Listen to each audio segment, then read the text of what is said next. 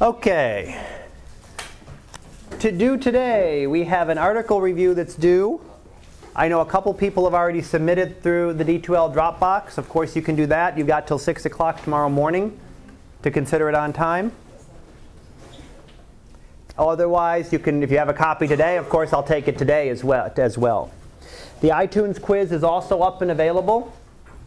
And we'll be there through the end of the day Monday or 6 o'clock Tuesday morning. So if you haven't taken it yet, you have a chance to look at it and to examine that. Homework 3, which I gave out last time, is due next Friday. And then coming up after that, we have quiz number 3, which will be on chapters 4 through 8, which we're working on now. And then chapter 9 on the sun.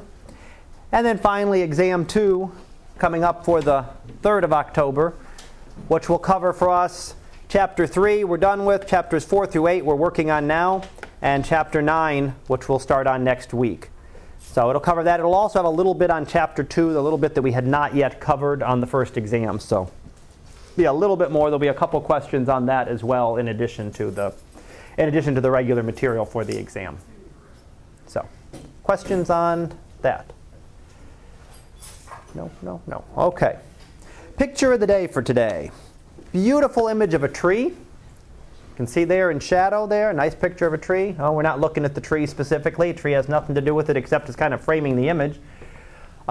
Few stars in the background, but really what we're looking at is the aurora. This was taken in the northern part of Norway, so very far north. And that's where you typically see the aurora. Right here, we saw a couple days ago, we saw an image of the sun with one of the coronal mass ejections, the solar flares, particles coming from the sun. And when those particles strike the Earth's atmosphere, first of all, they get funneled along the magnetic field to the very northern part of the atmosphere, and they strike it, and they cause the atmosphere to glow. So they excite the oxygen and the nitrogen atoms in the atmosphere and excite them and cause them to give off their characteristic energy. So if you could take a spectroscope, right, like we did in lab, take a spectroscope, point it at this, you'd actually get a nice emission spectrum that would tell you what it's made up of. You'd see bright lines for either oxygen or nitrogen, depending on what section of it you're looking at, what atom happens to be excited by those specific high energy particles. So that's what you'd actually see, that kind of a spectrum. Now, this was taken in northern Norway. It was taken yesterday? I guess it was 20th. I think it said the 20th. Yep. September 20th. So taken just very recently. Can't take a whole lot of aurora pictures in northern Norway during the summer because there's no nighttime or hardly any nighttime. You're that far north that during the summer you'll have 19, 20, 21 hours of daylight. And the sunlight, even though it's beautiful and it's bright, the sunlight will overwhelm it and you wouldn't be able to see anything. Now, as we're getting to the autumnal equinox, tomorrow morning at 10:49, right? No? It is. 10:49 tomorrow, the sun will actually cross the celestial equator, and that's the autumnal equinox. So it's still summer. May not feel like it out there the last couple days, but it's still summer. It'll actually be fall starting at 10:49 tomorrow. And all that means astronomically is now that the sun has is crossing the celestial equator. So it's going from being above the celestial equator to below it. And that means that if you took a solar observation today, went through the whole calculation for it, which you don't need to do, but if you went through the whole calculation and got to that last column, which is the declination, that declination during the summer is positive. It's above the celestial equator, and that's where the sun is right now. So if you made an observation today, went through the whole calculation to get it, you should get a declination that's plus some tiny fraction of a degree. A couple tenths of a degree. If you did the same thing tomorrow or Sunday, you're going to get something that's slightly negative. Again, that's if you make a perfect observation, don't make any mistakes, don't misread anything. But if you could do a perfect observation, you'd actually be able to see that shift. So if you're making something right around now and you do the whole calculation, you should be getting something pretty close to 0 for the declination. Again, I don't have you going through all that calculation yet, but just that's where you'd be getting. Now, equinox also means equal day, equal night. So 12 hours of daylight and 12 hours of night, right? Sort of. Today, the sun rises at 6:55 and sets at 7:06. Tomorrow it rises at 6:56 and sets at 7:04. Close to being equal, right? But not quite. Oops. Yep. Not quite equal. In fact, tomorrow, which is the day of the autumnal equinox, there's actually 8 minutes more daylight than nighttime. There's actually an 8-minute difference between the two. We don't actually get them to being equal till around the 25th of September. Close, but not exactly. Now there's two things that actually cause this. If you ever look at the dates on September 21st and wonder why they're not exactly the same, there's two different things. One has to do with how we define what sunset and sunrise are. We count sunrise, the instant of sunrise is when the sun just breaks over the horizon. So it's the very top of the sun that's crossing over the horizon. Sunset is when the very top of the sun sets below the horizon. So the sun has just started to rise when we're starting it, and the sun has just finished setting when we call the time of sunset. That difference in time, the amount of time it takes the sun to actually go across its own width in the sky, takes about 2 minutes.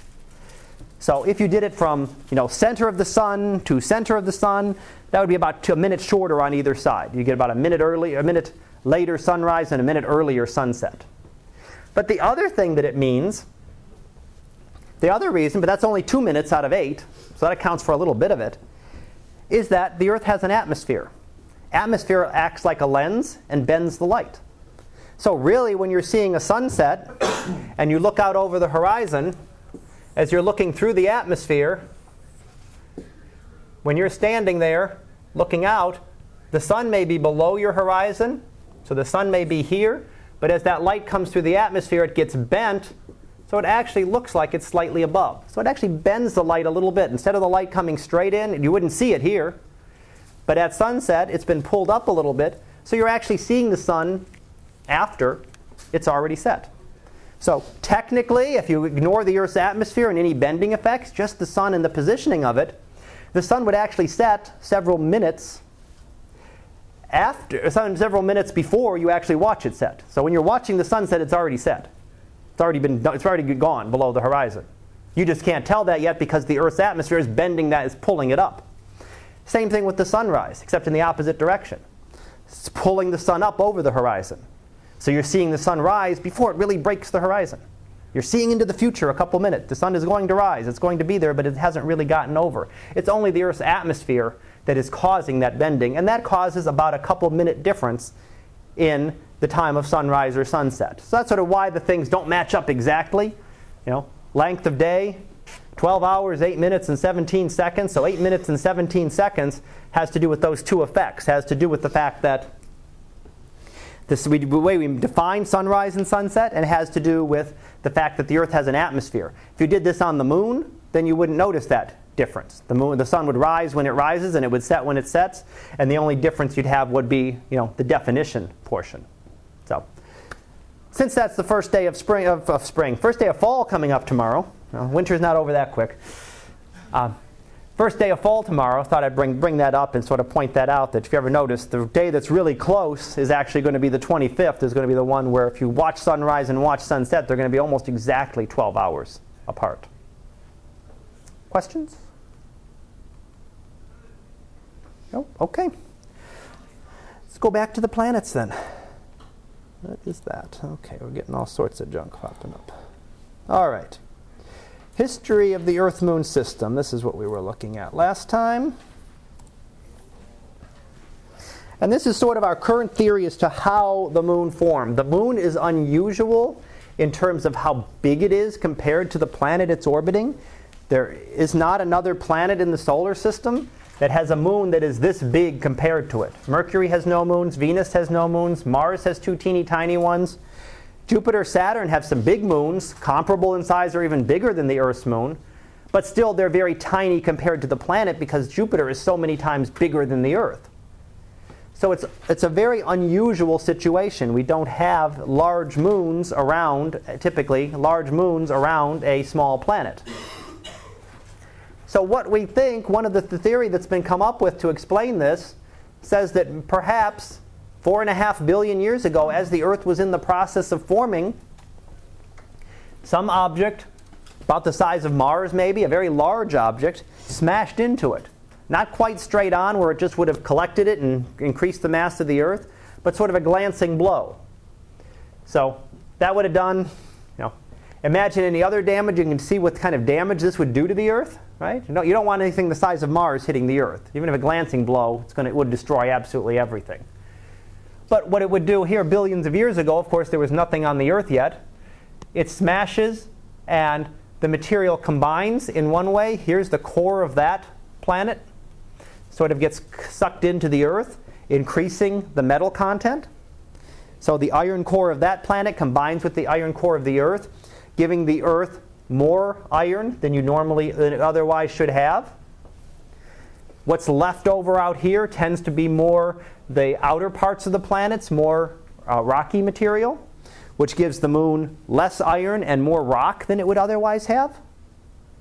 So that explains a couple of observations, a couple of things that we see with the moon. And that material would have eventually just condensed. The Earth would have settled back down after this collision. It was pretty much molten at the time, so it just sort of settled back down. And eventually, the Earth would have condensed there, and you would have had the moon condensing from some of the material that was around it. So, sort of a computer model that explains a lot of things that we see about the moon that make it unusual. If you look at the densities of the moon and the Earth, there's a very big difference between them. The Earth is a lot denser than the moon. They seem like they're made of different things, and something you wouldn't be able to explain if they just formed together. If they just formed together, why would the moon have no metals and the Earth get all of them? It's not something that makes sense. If they formed in the same spot, they should have formed some type of material, and that would explain it. Now, you could explain it by saying the moon formed someplace else and got captured by the Earth, but this is actually a more likely scenario than some object the size of the moon happening to come by the Earth at exactly the right speed, at exactly the right distance, and being caught into a circular orbit around the Earth. It could be done. We can do it. We can launch a satellite and put it into orbit, but it would have to be aimed very precisely. So the odds of that happening are much smaller. A glancing blow by a large object, is something that is very likely to have happened early on, at least to some of the planets. Perhaps some of them got hit differently. Venus might have gotten hit differently in terms of, it doesn't have a moon. But likely these kind of collisions were very common early on in the solar system. So, billions of years ago, what did the moon look like? And this is sort of how the moon has changed. The right-hand side is what it looks like today. Left-hand side is what it might have looked like about 4 billion years ago.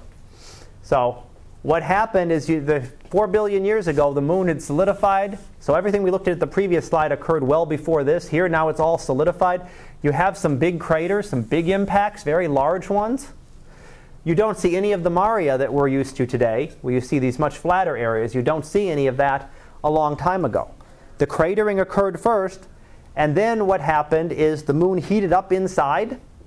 Radioactive materials decayed and generated heat inside and melted the interior. So at some point then, later on, 3 billion years later, then the moon would have had a molten interior, and that material, that molten lava, would have flowed out and filled the low-lying areas on the moon. So it took a little bit of time for that to happen. A good thought is that, again, radioactive materials trapped in the core, constantly decaying, generating energy. That energy is trapped by all the layers of the moon on top of it, so it gets trapped in there and slowly heats up the moon. Once it heated up enough, you actually heated up enough to melt the rock and filled the lower lying areas through different cracks in the surface from various craters, actually filled the lowest lying areas on the surface of the moon with the maria that we see today. Now, since then, there have been impacts, not near as many as we saw billions of years ago, because in 3 billion years of impacts, we've not been able to wipe out those maria. They're still there. You can still see them. There's some craters on top of them, yes. But this whole basic effect, the basic point of the maria, they're still there. You can still see where they are. So in 3 billion years of impacts, you don't get near as many as you had in 500 million years, 500 million years, a long time ago. But they're now covered with craters. They will continue to get more cratered if you could come back 3 billion years again later. there'd still be more impacts. Things are still hitting the moon just as they're hitting the Earth and any other object. Okay, so that's a little bit on the Earth and the moon. I'm not going into a lot of detail on any of the planets. We're just going over a brief overview of them. The terrestrial planets include the Earth, but we're going to look primarily at, in this case, we're going to look at Mercury, Venus, and Mars. We kind of do the Earth Earth and Moon is a little bit separate. But Mercury, Venus, and Mars are the terrestrial planets, meaning that they're Earth-like, and they're ones we can actually go and land on. So we could actually go and land on the surface of Mars, right? We've got the rovers there right now exploring, and take samples of the surface, examine it, study the rocks. And as you see there, except for the reddish color, it doesn't look that unlike the surface of the Earth. Okay? There's no plants, there's no animals, there's no signs of civilization. But if you picked a very deserted area on the Earth, it doesn't look all that different than that. If you go out to a deep desert, you're not going to see things that necessarily look all that different than what you see on Mars. The planets are very similar in that way. Now, Mercury and Venus, talked about this maybe when we talked about the orbits of the planets. They're always very close to the sun. We can never see them very far away. And that's because they're interior to us. Here's the Earth. Here's the sun. Mercury orbits around here. No matter where we are relative to the sun, the furthest Mercury can be away is about 28 degrees. The furthest Venus can be away is about 47 degrees. That makes it very difficult to study those two terrestrial planets. So it was a long time before we were able to study, especially Mercury. Something that is only 28 degrees away from the sun. You can see it just as after sunset for an hour, 2 hours, maybe. It takes the sky a little longer than that to actually get dark, to get really dark, so you can't really see anything on Mercury. So details of Mercury were not known until much later. Venus, a little bit better. It gets a little bit further away from the sun. You certainly can see Venus high in the morning sky right now. And a couple months ago, it was nice in the evening sky. You could see it very clearly. But it's still relatively close to the sun. You never get to see it high up in the sky at night as you might see Mars. Mars could actually be here. Earth, Sun, Mars could be exactly opposite the sun in the sky. And you'd be able to see the entire surface. You can study it at the middle of the night. You get much better images. You can get it much higher in the sky, not looking through all of the Earth's atmosphere that distorts things. So that's one of the reasons we don't really know a lot about, or didn't really know a lot about, the inner two planets until much more recently. In fact, Mercury, it was thought for quite a while, hundreds of years, that Mercury would be tidally locked to the sun the way the moon is tidally locked to the Earth, meaning that one moon orbit around the Earth is exactly the same as the amount of time it rotates. It wasn't until the mid-1960s that we found out that no, it isn't. So relatively recently, just 47 years ago, that we were actually able to determine that, Mercury did rotate. It did rotate with a different period, and it actually showed all of its sides to the sun. This earlier thought before, in the early 1960s and before that, meant that it was quite possible that it was thought that Mercury would be the hottest planet in the solar system, being so close to the sun and having one side constantly facing the sun, be the hottest planet in the solar system. It would also be the coldest. That back side of Mercury would never see sunlight. Yeah, it's that close to the sun, but rock doesn't conduct heat all that well, so it never sees sun. It's dark all the time. It would have been the coldest place in the solar system. It turns out that was not the case, that they're actually in what we call a resonance, a 3-to-2 resonance. We'll see some of these. If we talk about the asteroids a little later on, we'll see some of these as well. But there's actually a pattern to how they do it. They are locked together, but they're not directly locked. With the moon keeps orbiting so that the same side always faces the Earth. Mercury does it a little bit differently in that it's rotating. So this point on Mercury, this line is some mountain, some feature on Mercury, that it will actually go around once, so that one day later it's come around here.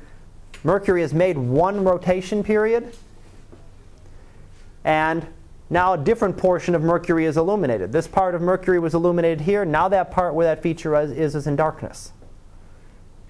The second time around, day 118, we're back to where we were, second year. Again, a different portion of Mercury is illuminated. go around again, finally back around 3 times. So 3 years, what it means, what this resonance means is that every 3 days on Mercury are 2 years. So it is locked up, instead of 1 day to 1 year, it's 3 days to 2 years. And there are many different resonances that can occur. This is one of the other ones that does happen, and Mercury's orbit happens to have locked into this one instead of the 1-to-1 ratio. So it does mean that Mercury's not the hottest planet in the solar system. It's not the coldest planet in the solar system. Now it's neither of the two. So it could have been both. Now it's actually neither. Although the reason it's not the hottest planet has nothing to do with the fact that it's not closest to the sun or that it rotates. It has more to do with the fact that Venus has a very thick atmosphere with a lot of carbon dioxide in it that sucks in the heat and makes it a much, much hotter surface even than Mercury's. Okay, so Mercury, no atmosphere. If we look at the atmospheres of these planets, Mercury has none. It's too hot. Particles are moving too fast. Any atmosphere would easily escape. Too close to the sun, very intense solar radiation could wipe out an atmosphere. Too small, doesn't have enough gravity. There's not enough gravity to hold on to any particles that are orbiting it. The Earth has a stronger gravity, is able to hold on to its atmosphere. Venus does have a dense atmosphere, much denser than the Earth's. The outer clouds don't look all that different. This is an ultraviolet image of Venus, and doesn't look that different necessarily than some cloud patterns you see on the Earth. So it was thought, again, back in the 50s, 40s, the early 60s, that maybe, did Venus have life? What was it like underneath those clouds? We couldn't see the surface, so we didn't know. Could there be life of some kind below there? Could there be tropical forests? It's closer to the sun. It's going to be a little bit warmer. It turns out no. Once we got actual measurements of what the surface temperature is of Venus, it's pushing, is it like 900 degrees Fahrenheit? A little bit warm, turn your oven up high and you're still not quite. You turn your oven up to 450 and then double it. It's that hot on the surface of Venus. One of the reasons we haven't really explored Venus in great detail. The U.S. has never landed a probe on Venus. We've sent probes around it, orbiting, mapping it with radar. But there's only been a couple of probes that have actually landed on Venus, the Russian Venera probes, and they didn't last very long. Not only this high temperature, that's one, 900 degrees is bad enough, but the pressure is about 100 times that of the Earth's pressure. So not just one atmosphere pushing around you, but you're well below the ocean, imagining 100 atmospheres worth pushing on you. So the pressure is a lot higher. And it's also, this atmosphere isn't made up of what our atmosphere is made up. It's a lot of carbon dioxide. Well, that wouldn't affect things too much. Makes it hot, but it wouldn't affect anything else about it. Wouldn't have to anything else about it. But it's also got a lot of acids in it. Sulfuric acids and carbonic acids and all sorts of different acids in the atmosphere, which of course will eat away at the metals of a spacecraft. So the first spacecraft that landed there got, I think if I recall correctly, like 15 or 20 minutes they survived. The later ones, which were built with some of this in mind, the later Russian ones that were sent lasted, I think the longest one lasted about an hour and a half before it was destroyed. So in terms of what we're going to travel to in the future, maybe Mars. We can certainly go to the moon. We could go to Mars. We could even go to Mercury if you wanted to. But Venus is probably, even though it's the most similar to the Earth, it's probably one we're never going to actually land on the surface. You're not going to land people on the surface. The conditions are just too extreme for anything that we're ready for now. Now, Mars's atmosphere is much more similar to the Earth's or Venus's. It's got a lot of carbon dioxide in it. It doesn't have any kind of oxygens, but it's extremely thin. Venus is about 100 times the density of the Earth's. Mars is about 1/100th. So it's a very, very thin, rarefied atmosphere. Nothing, even if it had oxygen in it, you wouldn't be able to breathe it. It would just be too thin for you to be able to get enough oxygen in. But similar, other than the oxygen, similar in compositions.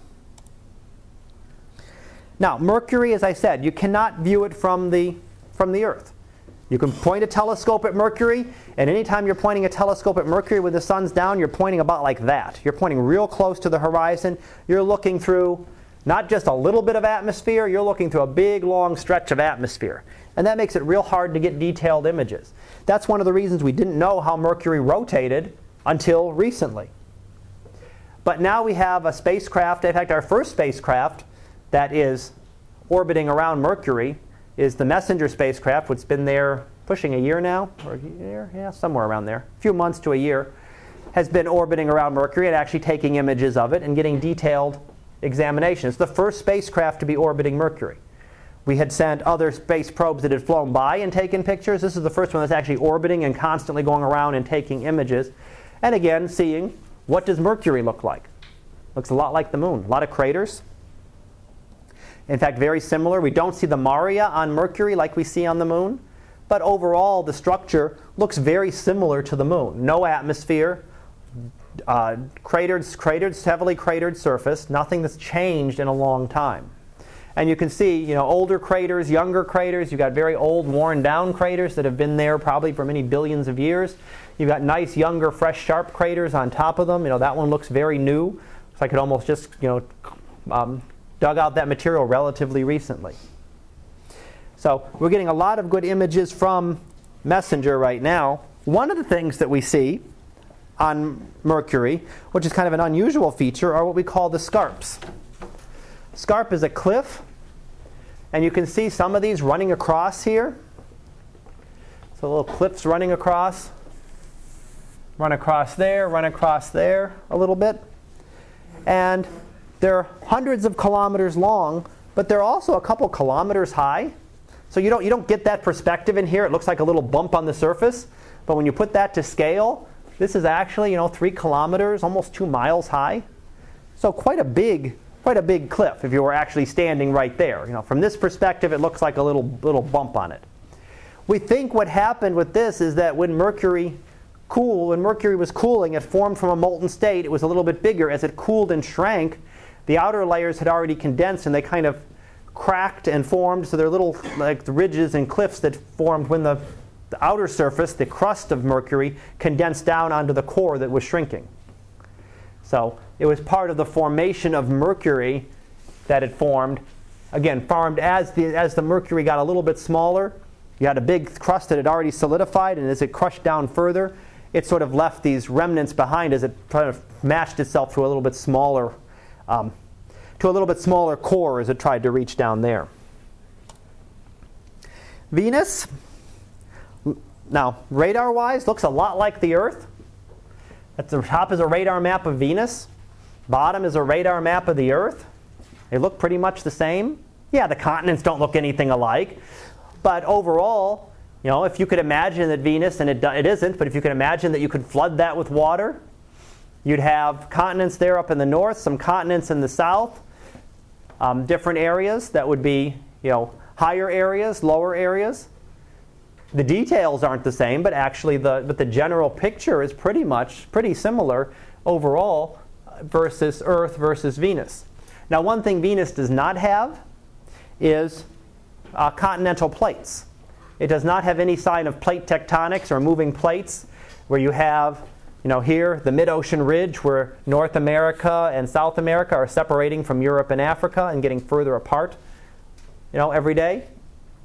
So it doesn't have any kind of motions like that, but the overall structure is pretty much the same as the Earth's. Question, sir? Yeah. Why doesn't it have plate tectonics? It's a good question.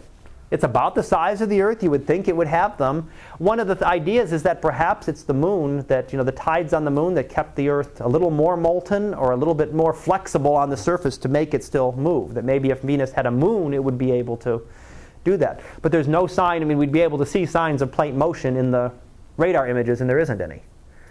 Now, Mars has some signs of it that occurred a long time ago and then probably cooled off too quick. We'll see that in a little bit here. But no sign of plate tectonics. So that's wondering if maybe what's the difference between the two is the moon. We've got a moon, they don't. Maybe the moon does something or has heated it up, has kept enough energy in it, things that kept the plates going. Eventually the Earth should cool off and the plate should stop. Eventually that should happen. As the interior cools down more, the crust gets thicker and thicker, then the plates would stop moving. But again, not tomorrow, not next, talking millions, billions, billions of years later. Yep. Questions? All right. So, let me see. Do I have an image of? Yes, I do. There is the Venera, one of the few Venera pictures of Venus. Again, it's going to look like a desert area on the Earth. It doesn't look that different. Otherwise, you've got rocks and soil and things like that. Not soil in our sense, but rocks, crushed rock on it. Doesn't look all that different than what you'd see, again, way out in the desert someplace on the Earth. Now again, the Venera lander, there were several of them. They lasted between about 15 and 20 minutes for the earliest ones, and maybe up to an hour and a half for some of the later ones. And that's just all high temperature, high pressure, corrosive atmosphere that just destroyed the spacecraft in terms of its ability to be able to communicate back to us. Certainly there may still be some remnants of it there, but nothing that can, all of the electronics and anything else would be completely ruined at this point. So could you send something better? I mean, you'd have to get something that's really designed for pressures and temperatures and everything that's much higher than what we're used to in order to be able to explore it. We're getting a lot more information in terms of Venus by being able to study it with radar, putting a probe around Venus that can constantly map it in radar images, as we saw on the previous slide. All right, on to Mars. We're just going to zip through these, give you some of the high points of each one. There's Mars.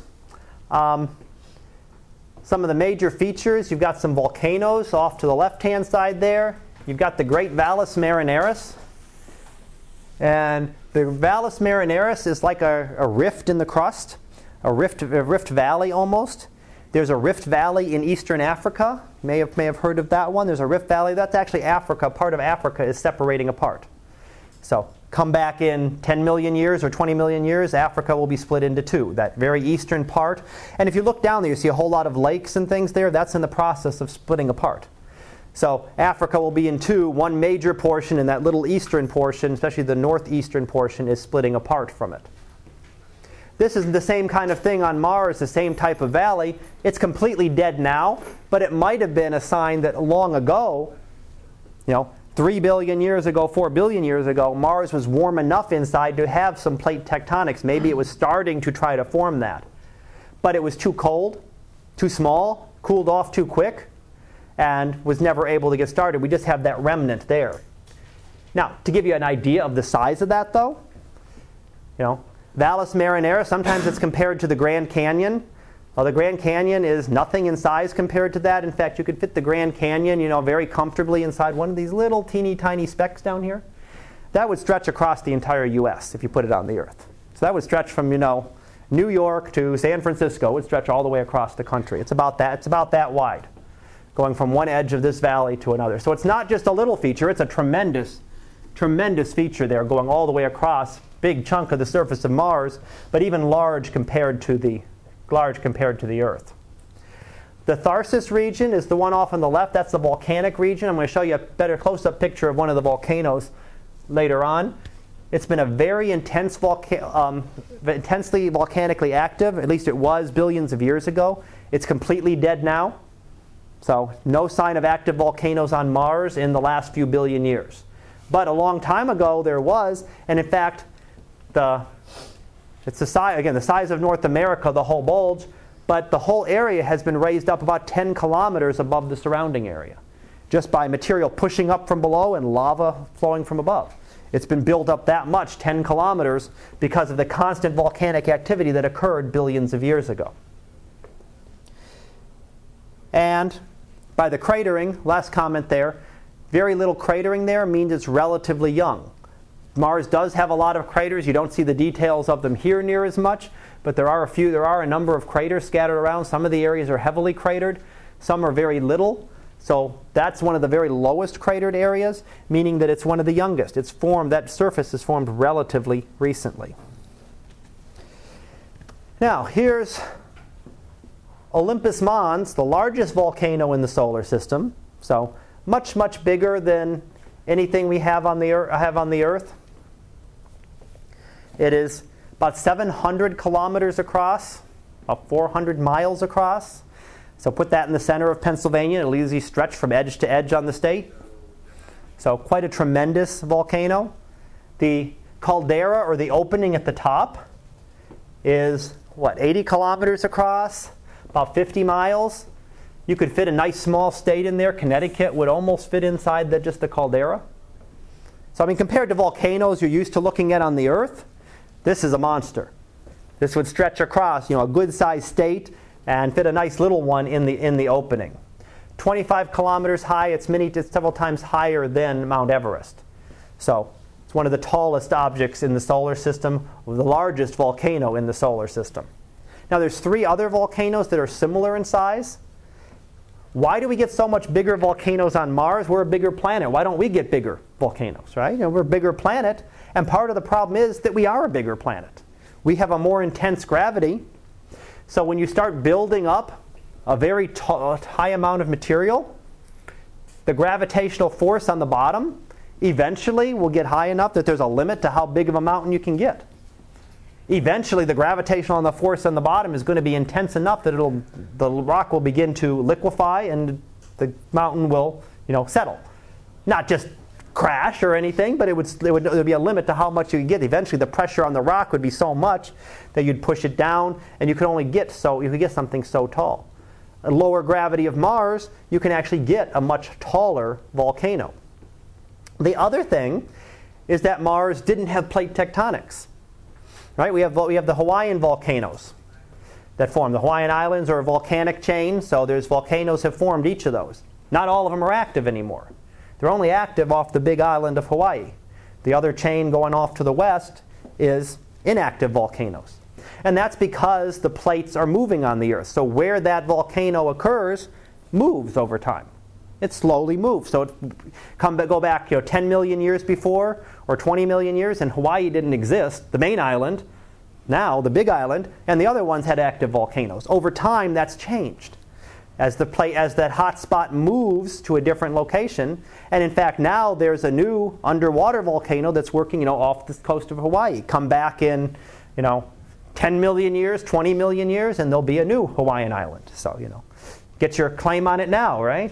Claim that the new, of course, claim the new Hawaiian island, and of course the other ones wear down too. So, you lose off on the other side, constantly being hit by ocean waves. They're going to get worn down. So there are other Hawaiian islands that are gone, that probably used to exist, that have just been wiped out by constant, waves hitting them for, not just weeks and months and years, but millions of years, constantly wearing them down. And you notice that if you look at the Hawaiian Islands, where's the big one is Hawaii, right? And they get smaller and smaller as you trail them out to the west. So Mars didn't have that, so when this volcano erupted, when it was erupting billions of years ago, it put the lava here. And if it was erupting for, a million years later, it was still erupting lava in the same spot, and 10 million years later, and 100 million years later. As long as it was erupting, that lava came up through the exact same spot in the crust and built up a much larger volcano than what we get here on Earth. Craters, we do see some signs of crater. We do see lots of cratering on Mars. That tells us about the ages.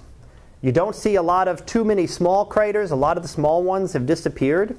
Interesting one thing I like in this one, first of all, you see some evidence of some kind of flows over there on the left-hand side, but I like the one on the right. Gives you an idea that there was liquids on Mars at some point. And if you look at that looks like someone threw a rock in the mud. The splash, you don't get like we looked at the craters on the moon. They were nice and sharp and well defined. You had rays going straight out. This looks like you threw a rock in the mud almost and got this splash of mud around it.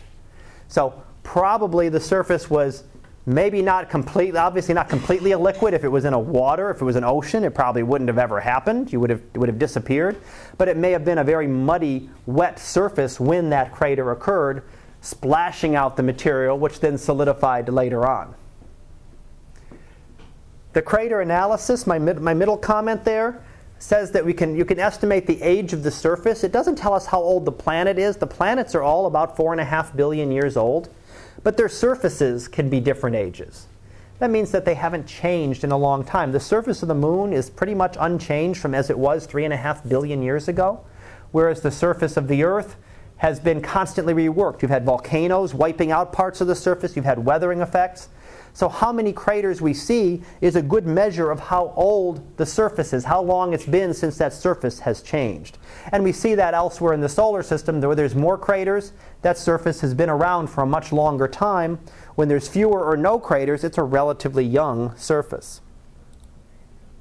As I said, we're zipping through them. Jovian planets. That's why I said you don't expect to read all that. You're welcome to, but don't expect to read all these chapters. Jupiter, the largest of the Jovian planets. We can see it nicely from Earth. You don't need even a big telescope. A nice small telescope will show you Jupiter. Galilean moons here. You have several of the Galilean moons. So that's more like the image that Galileo would have been able to see early on. Again, you see maybe some tiny structure to Jupiter. You can't see. It doesn't look near as beautiful as the nice images taken with the big telescopes over a long period of time.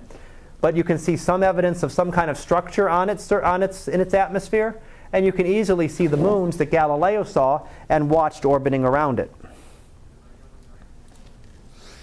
A more true color image of Jupiter. There's a nice, much better one from, it's probably from one of the Voyager probes.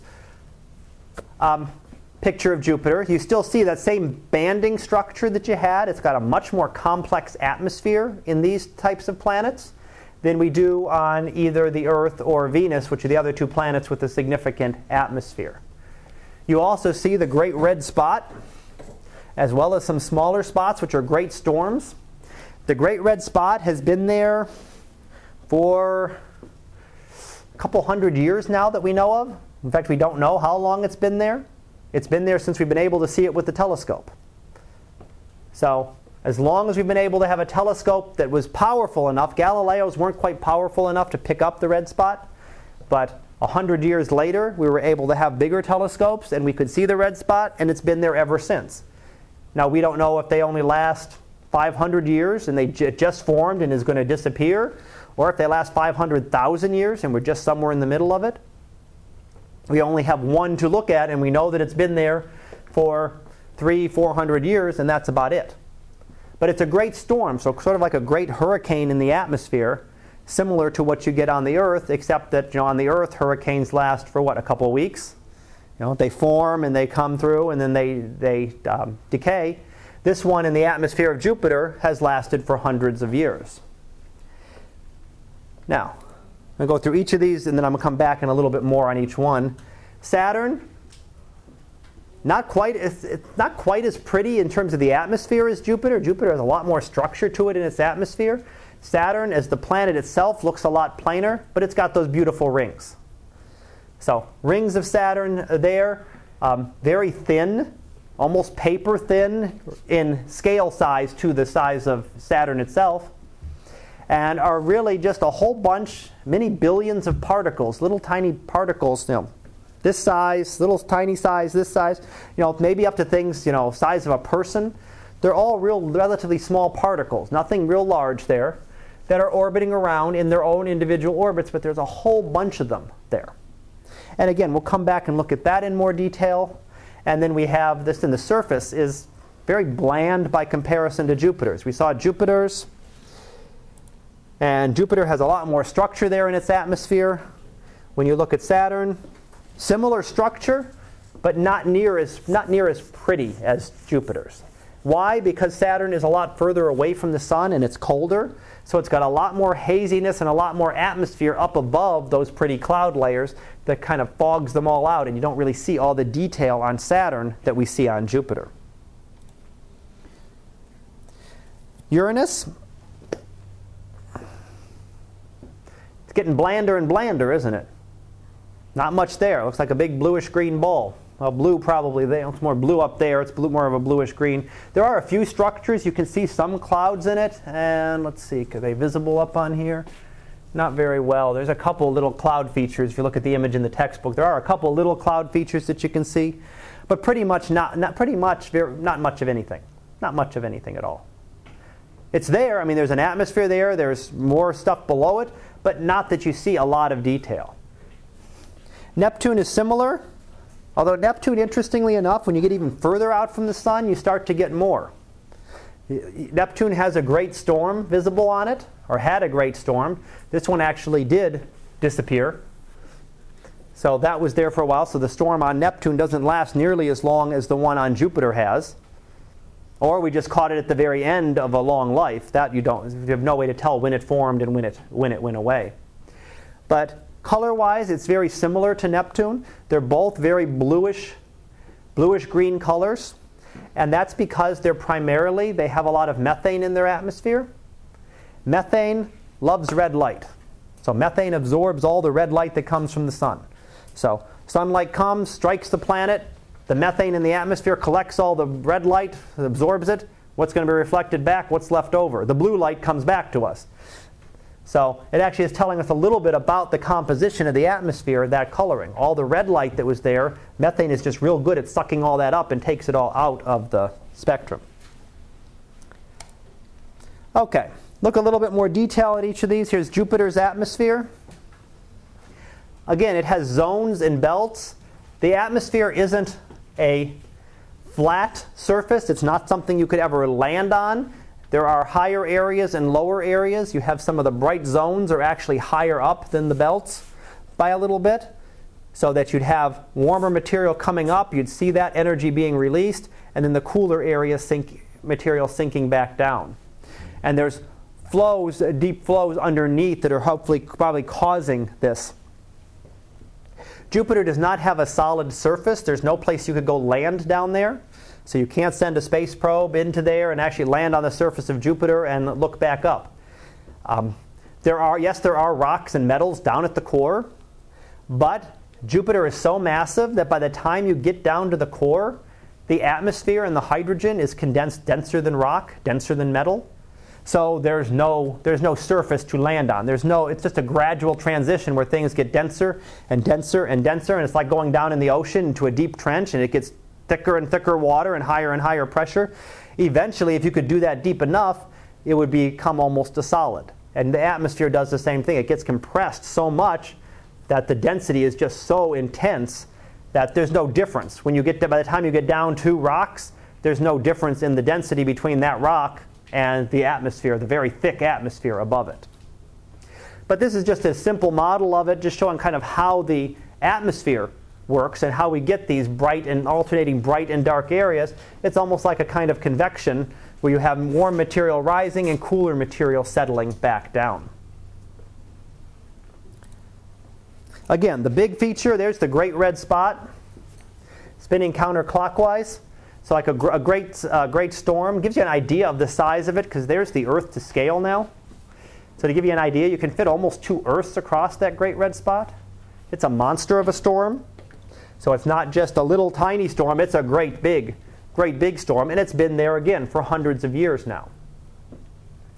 You see some of the interest, you can see all the flowing around it. You can see all the turbulence. You know, how all the atmosphere is just twisted and turned around that around that storm, and all of it's going on in the atmosphere of Jupiter.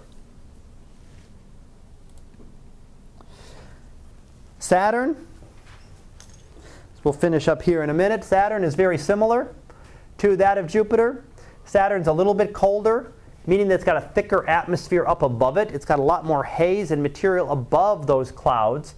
Those clouds that occur on Jupiter occur on Saturn, but they need a certain temperature, and that's deeper down inside Saturn's atmosphere. So there's more material above them, which makes them almost, but not quite, invisible. By the time we get out to Uranus, they're almost invisible. You do see Saturn has a bunch of moons too. The last chapter, chapter 8, we'll talk about some of the different moons and the rings in much more detail. But again, the feature that you notice that jumps out at you anytime you look at Saturn is the rings. It's the only planet with a beautiful ring system like this that stands out. All of the Jovian planets have a ring system of some kind. Jupiter has a faint ring, Uranus has a few dark rings, Neptune has some rings and partial rings, but only Saturn, for whatever reason, has this beautiful ring system. Let me see what else. On to Uranus. Let me go ahead and stop. I'll finish Uranus, Neptune, and talk about the other objects probably on Monday and finish those. We'll finish up this unit and then go on to the Sun on Wednesday and Friday. So I'm going to go ahead and stop there instead of trying to do, yeah, I've got a couple to do there. That's good. So, questions? Otherwise, we'll take a break and I'll start lab in, well, probably about 10. I got to get the computer set up so we can actually try to do labs today, see how it works. So, alrighty. Let me get this.